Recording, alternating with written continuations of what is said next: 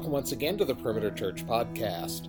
In the movie Who Framed Roger Rabbit, there's a famous line from Jessica Rabbit as she professes innocence. "I'm not bad, I'm just drawn that way." If we are born in sin, drawn that way, so to speak, then how can anyone, even God, hold me accountable? Lead teacher Randy Pope continues the series Excuses, Excuses, Excuses, with part 1 of God Made Me the Way I Am, which covers Romans, chapter 1, verses 21 through 32. Thank you for joining us today. I think every one of us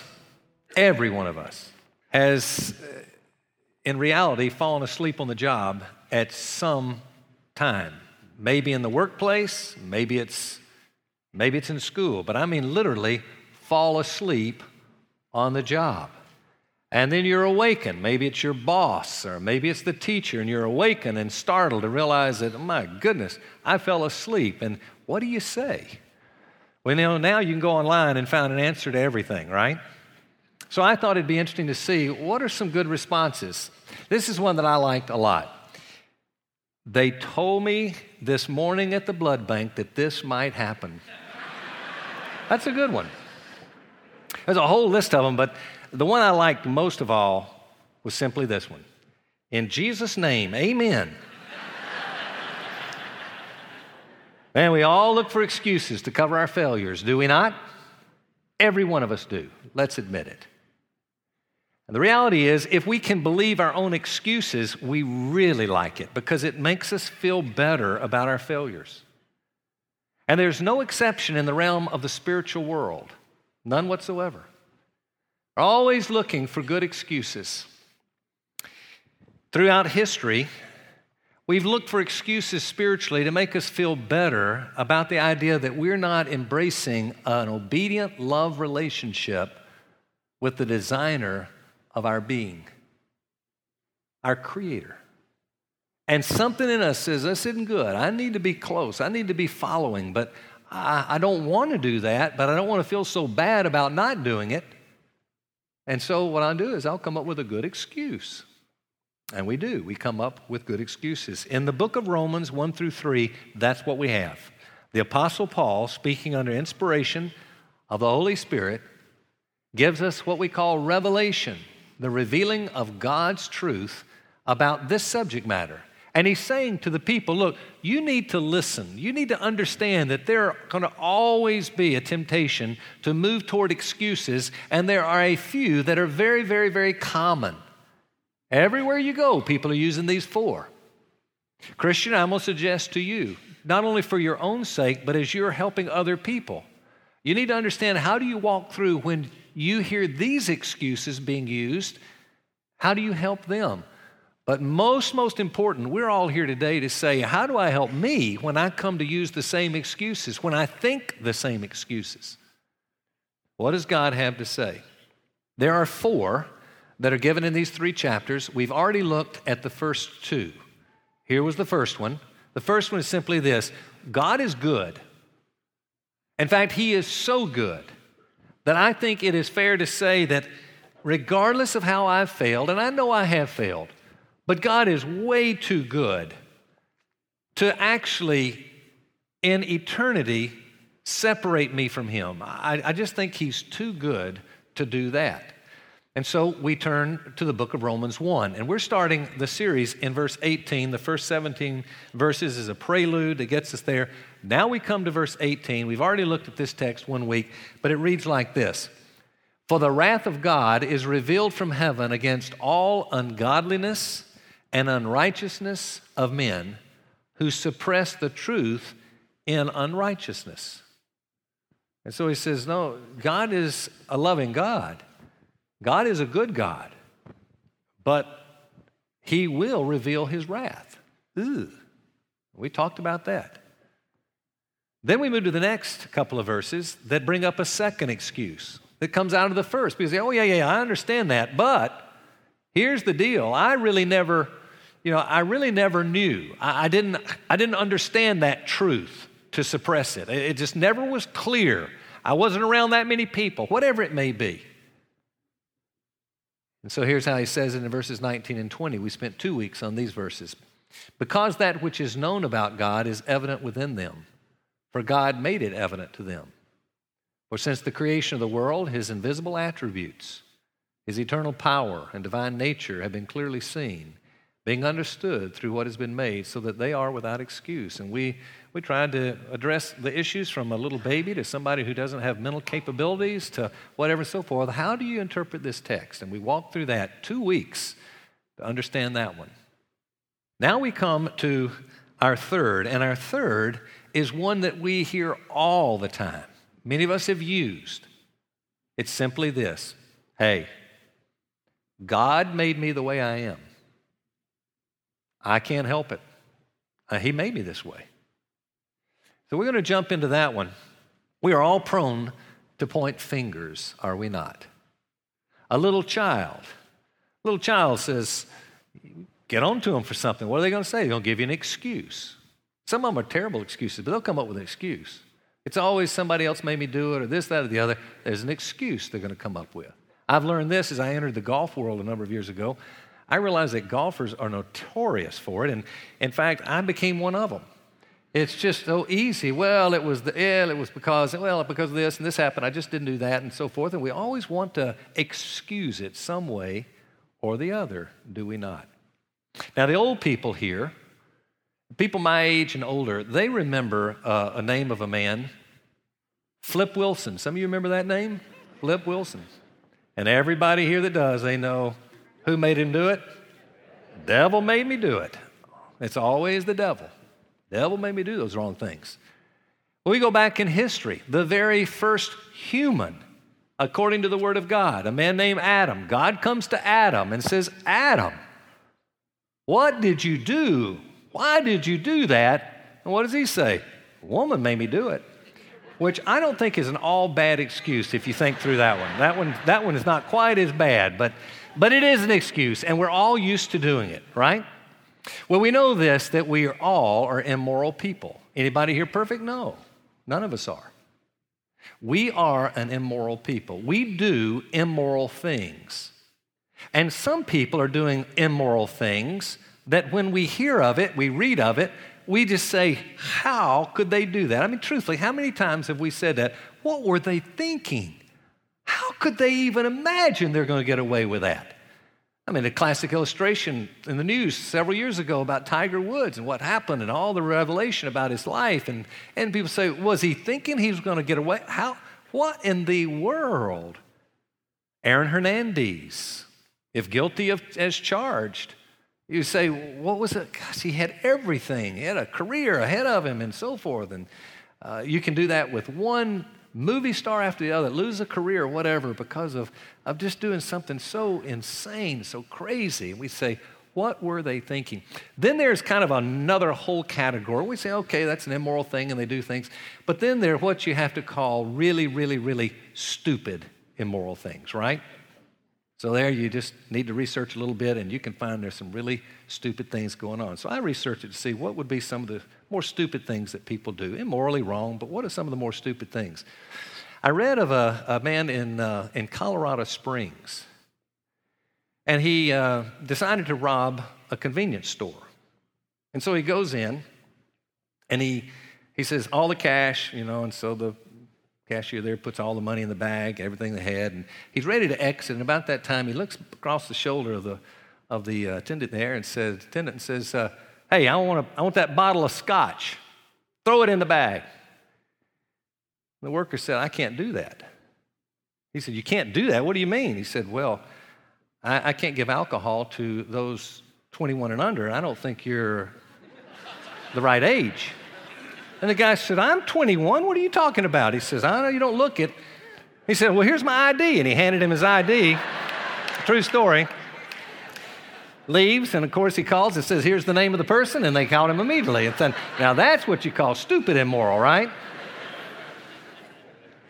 There's one other great story. It was this was in Detroit, and an adult came up on a scene where the policeman was there with a group of kids that were gathered around. I don't know if it was a class or whatever, but it was a group of kids that were trying to just see the patrol car and what all was in it. And so they have this computer felon locator machine or whatever that's in there. And so this guy's just observing and watching, and he said, I didn't understand it. How does that work? And so the officer said, well, I tell you, give me your identification. Yep, you know it. And in the identification, it showed that they were looking for him for a theft from 2 years prior in a different state. So they said, that's how it works. You're under arrest. And there it was. Now you say, now that is really, really a stupid, immoral thing. And we ask ourselves, how do we get there? How do people come to the place to lose careers and make such stupid decisions, knowing they're going to get caught, knowing this isn't going to work? Why still the passion? How do you explain it? Well, that's what God does here for us in Romans 1. He says, you need to understand you. You need to understand why you do things like this. And it's not just that you wake up one morning, you take a stupid pill, and all of a sudden it happens. It's not even that all of a sudden you have a little temptation. Next thing you know, you're having all of these behavioral passions that are so against the rule of God. It doesn't just happen that way. What he's going to say is there is a sequence that takes place. In fact, if you take the study of Romans 1 through 3, you'll find that there are 5 progressions. They're in the text, and that's what we're going to look at. This week, we're going to look at the first 3 steps of that progression, and then next week, we're going to look at the last 2, and we're going to also really dig into what is the answer. So I feel a little badly that this has to be divided in 2, but it would take too long to go through the text justice. So a lot of the solution is going to be coming. I'll touch on it at the end, but we'll really get into that next week as well, okay? So if you have your Bibles, take them out. We're going to look at these steps now, beginning with step number 1, and it's entitled this: Man's Decline begins with irreverence and ingratitude. You remember those 2 words. Irreverence, not giving honor, is what irreverence is. And then ingratitude, not being thankful. Young people, children, kids, if you want to be sure that your life is going to stay whole, that you're not going to get in all kind of issues and problems and ruin your life, then you keep those 2 before you as you think about your God. It truly, honor, another word for that we'll be using is glory. Honor, glory. Thanksgiving. You give those 2. That's how we're designed to live, as we'll see. So let's look at verse 21 as we begin the text. It says, for even though they knew God, they did not honor him as God or give thanks. But instead, they became futile in their speculations, and the foolish heart was darkened. Keep it up a minute. Even though they knew God. Now, we need to be very careful not to think that they knew God in a relational way. This particular word does not suggest that. This is knowing of God. This is what we've already studied last couple of weeks. They knew the existence of God. They knew and understood who he was in that regard. Innately, they knew it, but not a saving knowledge. Then if we put the verse right back up, he gets into these, the terms here, became futile in their speculations. Well, let's look at those words for just a minute. They're important. The first word, futile, means foolish or empty. The word speculation is really a word made up of 2 words. The first, it's dia, which means in the Greek through, and logismos, and we get the word logic for that. Through logic, actually, to define it, it means logic or reasoning. It says, here it is. They became futile in their speculations, in their logic, and in their reasoning. So something is happening to people who are not intended to do this, but all of a sudden begin to do what? Well, they began to pull away. They know God, but they don't honor or give thanks. So there are those 2 words, honor and give thanks. Now, I love the way that, and by the way, it says, and it leads to a darkened heart. And it says, and therefore their hearts are darkened. The heart is the center of the being, of the individual. It's made up of how a person thinks, their words, their deeds. It's the very center of the universe of an individual. And it says something happens to the heart, and it begins to dim. It gets darker and darker. Something's happening in the heart. And we're just thinking it's all about the mind. They're not thinking. Why don't they think? No. Something's happening to the heart. Got to know that. We are so much prone to think it's all about how people think. Well, it starts with the thinking, but it leads down to something else. The heart begins to be darkened. I like the way William Hendrickson, one of my favorite commentators, he puts it this way. Whenever people begin to reason on their own, hear this, young people, whenever people begin to reason on their own without checking the results of their speculations, there's that word, with God's revelation in nature, history, conscience, and especially God's word, then foolish hearts are darkened. We begin to think, it just makes sense. This will be fun. God wants me to have fun. God wants me to be happy. I don't understand why he says not to do it, but I know he wants me happy. I think I'll do it. And that's our speculation, our reasoning. And the next thing you know, there we go. Next thing we know, there's the pain and the heartache and the story of brokenness and all the stuff. And we say, whatever happened? Well, it happened that we started in a small progression. We didn't give honor. We didn't give thanks. And we reasoned on our own as opposed to going to the Word of God. How many of us right now would say, I'm engaged? Don't raise your hand. You wouldn't anyway. I'm engaged in thought,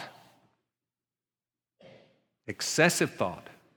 I'm engaged in attitude and justifying the attitude. I am engaged in lifestyle. I'm engaged in activities that I know the Bible says, don't do that. But I've justified it, and I'm in pursuit because it feels right to me. That's what he's talking about right there.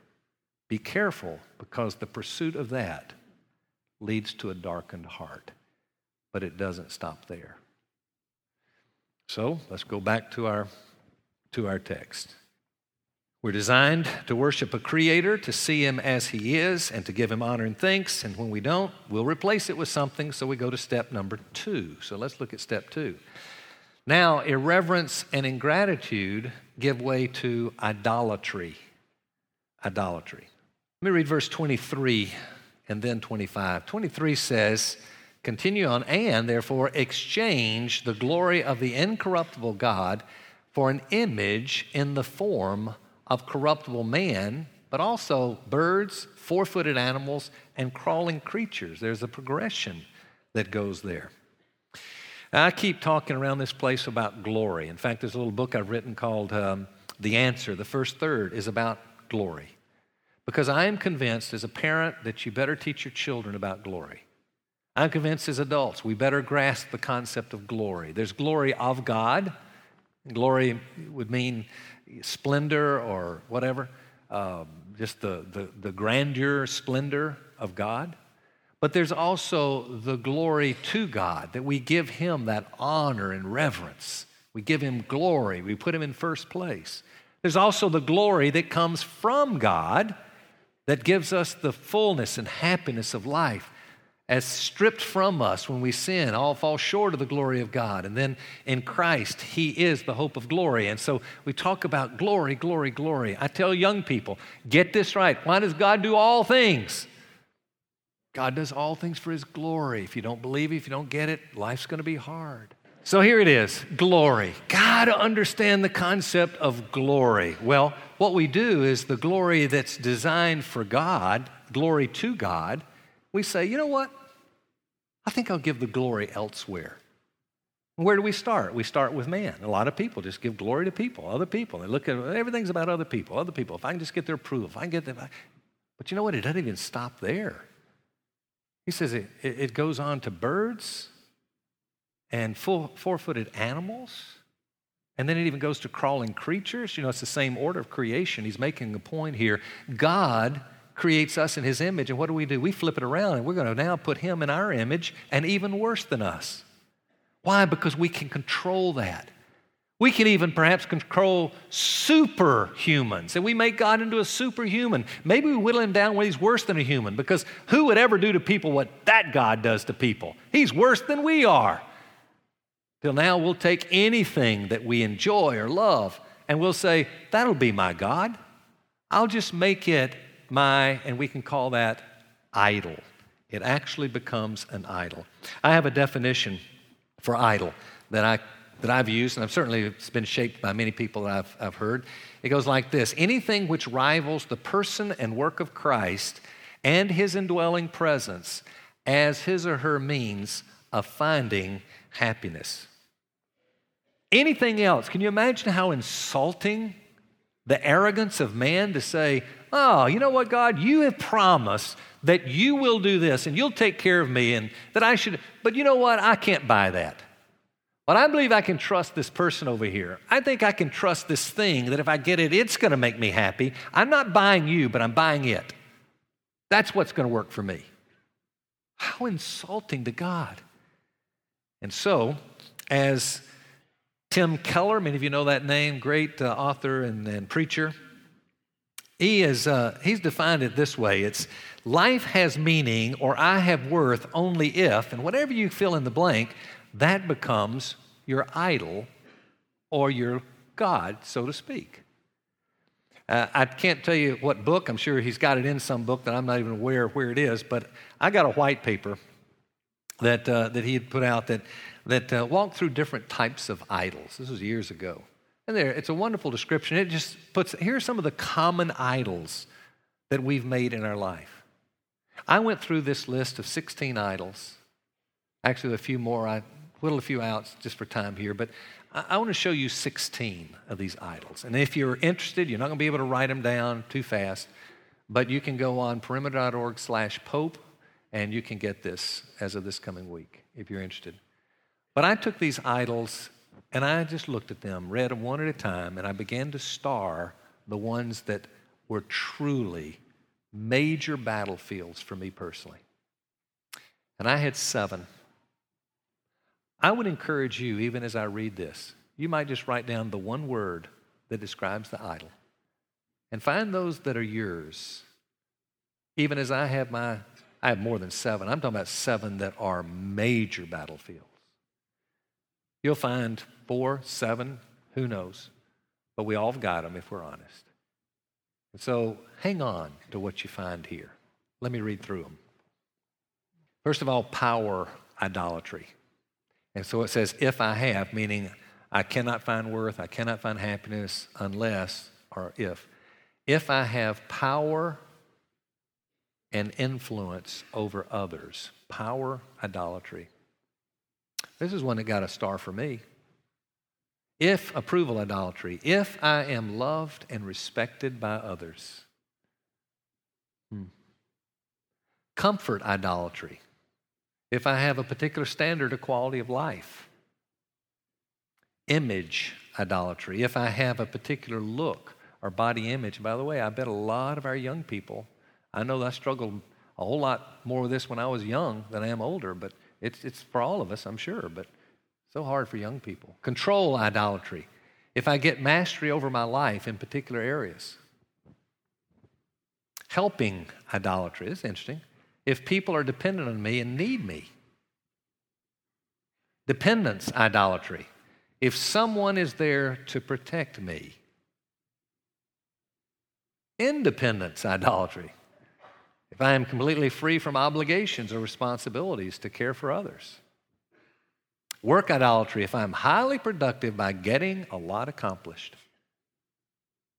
Achievement idolatry. If I am being recognized for my accomplishments and excelling in life pursuits.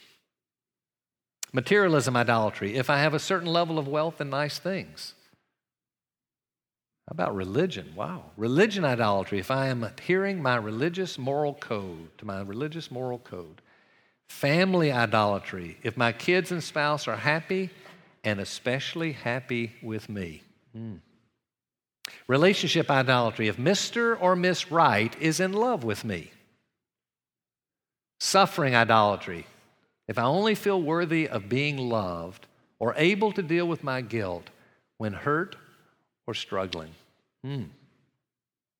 Pleasure idolatry. If I have something fun or entertaining to look forward to in the future. Do you understand that these are not bad things? Work, family. I mean, my goodness, they're good things. But we take good things that God has created, and we take it and said, instead of you, God, let me put it up here where you should be. And I'll look for you to give me the satisfaction. And if I don't have satisfaction, I can't be happy. If I can't be satisfied by this idol, I can't get that idol, I will never be happy. No, he says, you'll find what you need in me. If you'll just come to me, I will give you. That's what he said when he said he's the bread of life. When he said, I'm the living water. It's just him saying, come to me. You won't thirst. Come to me. You won't hunger. I'm the one that can give me. No. I can't believe it. I've got to live this way. I know God says no, but I'm going to do it this way. It's a step, and it's step 2.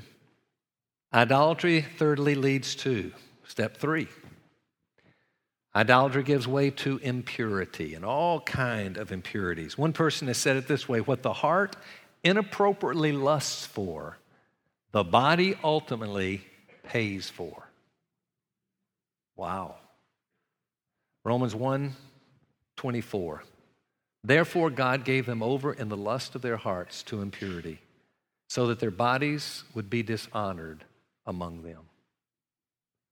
You see, what happens there is that God gives it over. He gives us over. Those words, don't forget. It's not that it's just simply all about me and I was tempted and I looked at this and so forth. No, this progression takes place and God gives over. Many hear that or read it and say, that does not seem fair, that God would give them over. Therefore, God's the one that made me this way. He's the one that gave me over. No. Do you know what that means to God give you over? It's the same idea as when you read that God hardened Pharaoh's heart.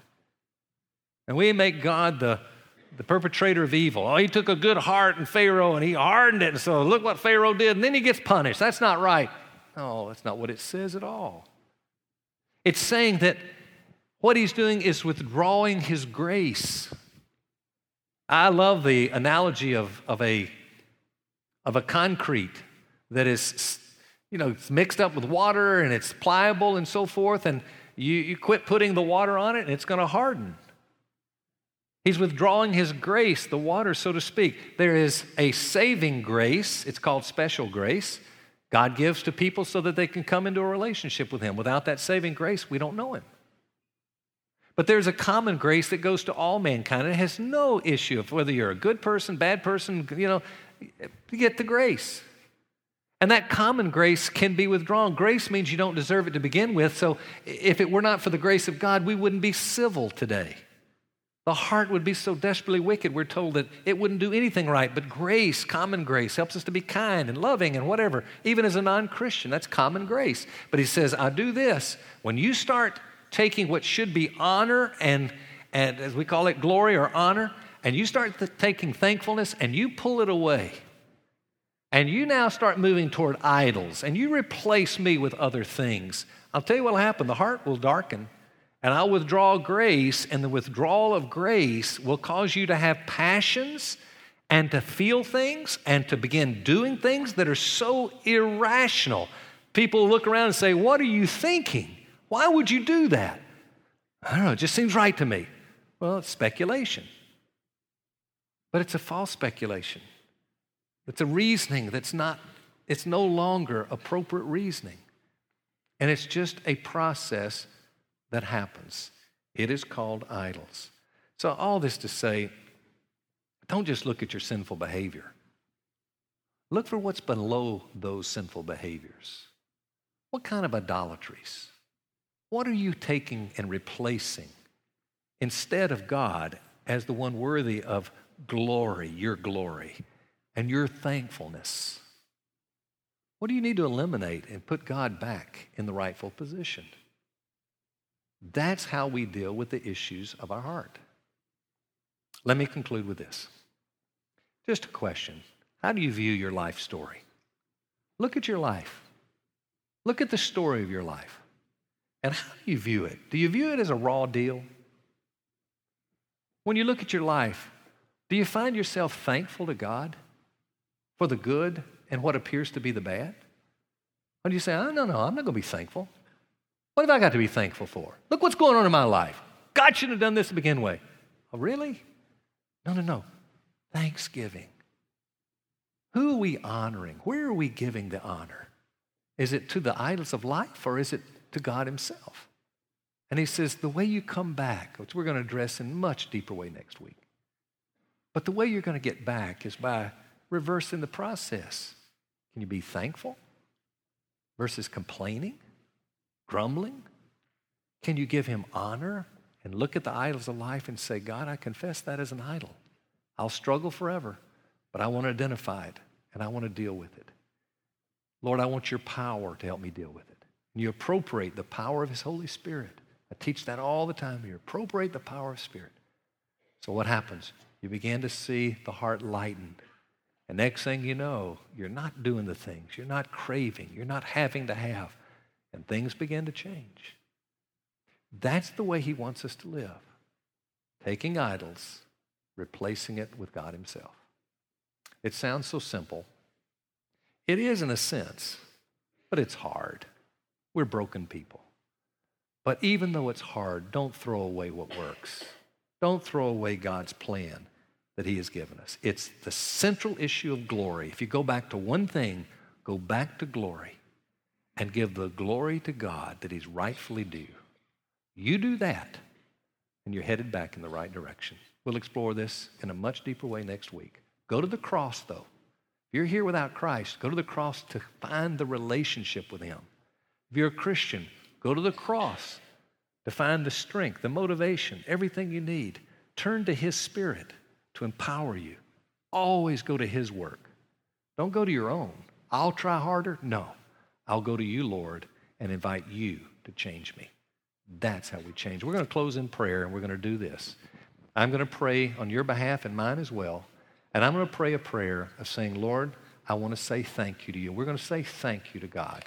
You can borrow what I say or not, but I'm going to say thank you on all of our behalf. And I'm also going to ask him if he would regain the position of glory in our lives that he is due to have. And if you'd like to borrow that, you express it as well. And we close now in prayer. Let's bow. Father, I want to begin by maybe saying something that I've not said in a long time, and that is thank you. Thank you for the pain. Thank you for the suffering. Thank you for the hardship. I know that as your child, you take those hardships that you hate worse than even we do. And as has been said,